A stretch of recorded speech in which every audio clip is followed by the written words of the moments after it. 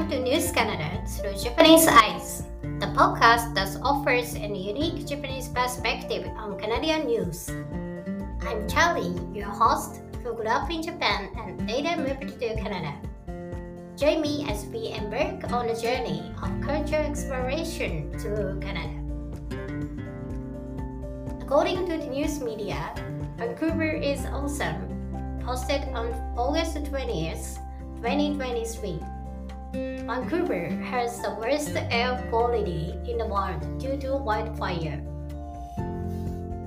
With smoke pouring out of fires in BC's interior during the largest and one of the most destructive fire seasons recorded in Canada, Vancouver's air has stayed relatively clear until this weekend. However, as winds changed directions, the smoke came west to the coast and blanketed the city, triggering air quality statements for the region. Typically, Vancouver has fairly good air compared to the wild major cities, but wildfires can cause it to leap to the top of the table for the worst air. August 20th is one of those days. The smoke caused some parts of Metro Vancouver to peak up 10 plus on the government's air quality health scale, which is the worst rating. At the same time, due to those windows, some places with fires nearby, like camp loops,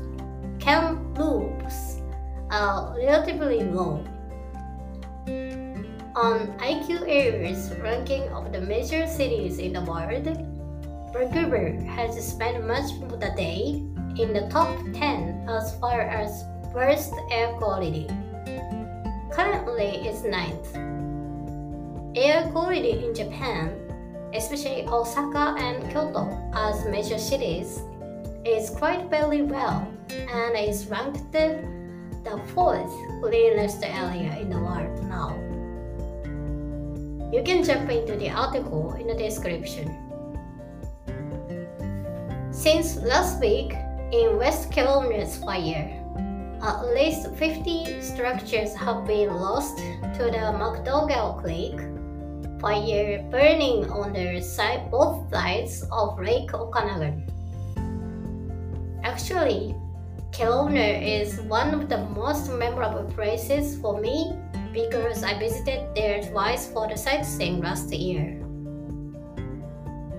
Although I seldom travel since I came to Canada, I was truly obsessed with the attractiveness of Kelowna, which is really famous for its plethora of high-end and beautiful wineries.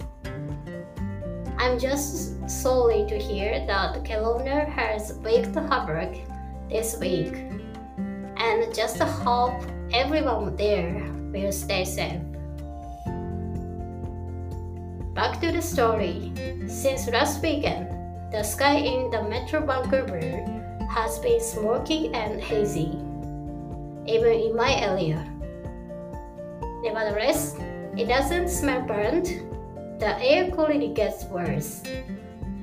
At the moment, I was worried about how to check the air condition and find out the cause, but I still don't have the best way to check the reliable real-time alerts or news resources regarding the disaster. For now, I'm just keeping my eyes on CBC News. By the way, while the amount of smoke in the air has created harmful conditions for people's health, it's also reducing the sun's intensity.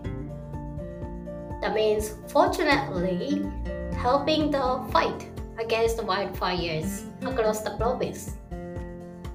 Therefore, I hope this weather will help them a lot. Overall, there are now about 27,000 people in the province under the evacuation order, and another 35,000 on evacuation alert. That's totally nightmare and put us extremely horrible situation. I just hope everyone stays safe and will finish fighting against the wildfire as soon as possible. Thank you for listening today. See you next time. Have a good one.